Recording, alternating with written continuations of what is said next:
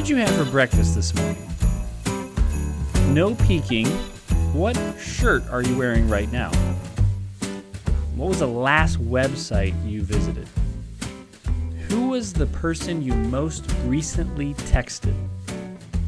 Now, don't worry, I'm not trying to make you feel like your memory is failing you. I can barely remember these things myself. See, these things, we do them every day, they become routine, and when we enter into routines, we almost enter a state of autopilot. We just don't think through these things, and that's not necessarily a bad thing. I mean, if you had to give a ton of focused energy to, let's just say, brushing your teeth every day, man, we would be exhausted by lunchtime. But that also comes with some challenges. When things are familiar, we can slide into that autopilot mode and we might miss some of the beauty that's right in front of us. And the Christmas story is no exception to that. We're very familiar with it, so much so that it almost becomes cliche. Heather Keefe is going to slow down with us today, and she's going to invite us to see with new eyes and to ponder and meditate about God's humility at the very first Christmas. How it cost God something, how he emptied himself and became a baby. Just amazing. So we're going to slow down with Heather and think about this today. Heather is a blogger and a writer. She's a student of Scripture, and so we're really glad that she's sharing some time with us today. Here's Heather. I longed to see my youngest son's eyes for days after he was born. If I would hold him, he'd go right to sleep, every single time. He'd stay awake for my husband, but not for me.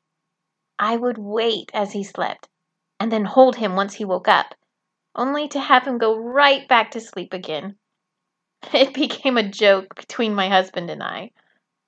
Finally, I resorted to peering over my husband's shoulder while he held our baby, just so I could see his eyes.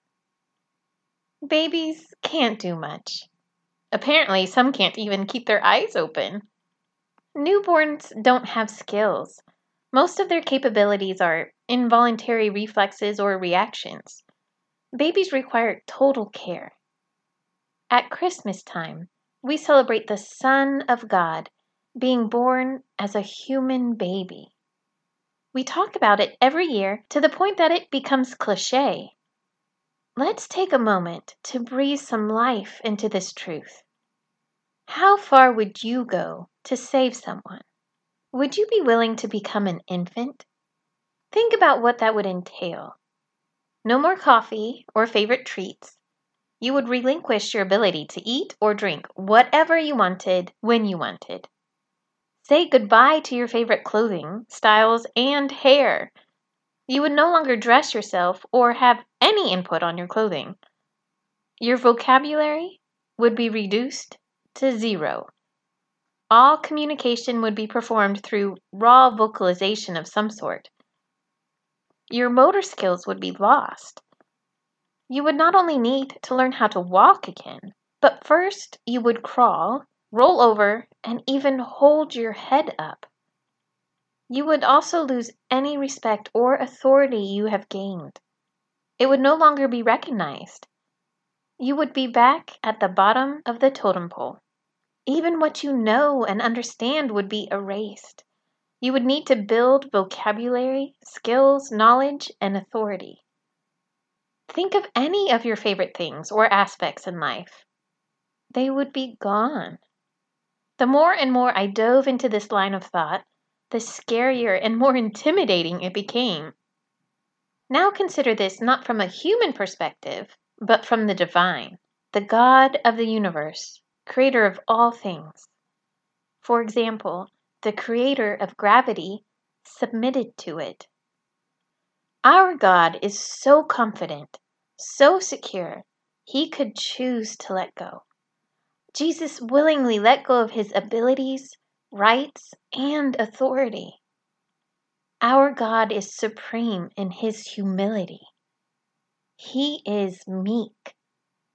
Meek does not mean weak. The word means to be humble while under affliction or having integrity in times of trial. It is a quiet strength while submitting to suffering. Isaiah 61 verse 1 says, "The Spirit of the Sovereign Lord is on me, because the Lord has anointed me to proclaim good news to the poor," which means humble. "He has sent me to bind up the brokenhearted, to proclaim freedom for the captives and release from darkness for the prisoners." Jesus humbled himself and became poor in order to share the good news among the poor in spirit. He became brokenhearted to bind those with broken hearts. He became captive in human flesh to set humanity free. Jesus submitted to chains to set the prisoners free. Praise be to our God who laid down his rights, humbling himself in order to save the lost. Our God is supremely humble and calls us into humility with him.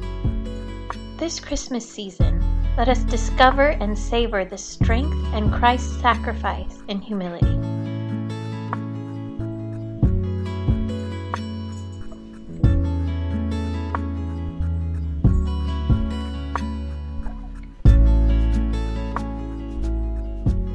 We hope you were encouraged by what you just heard.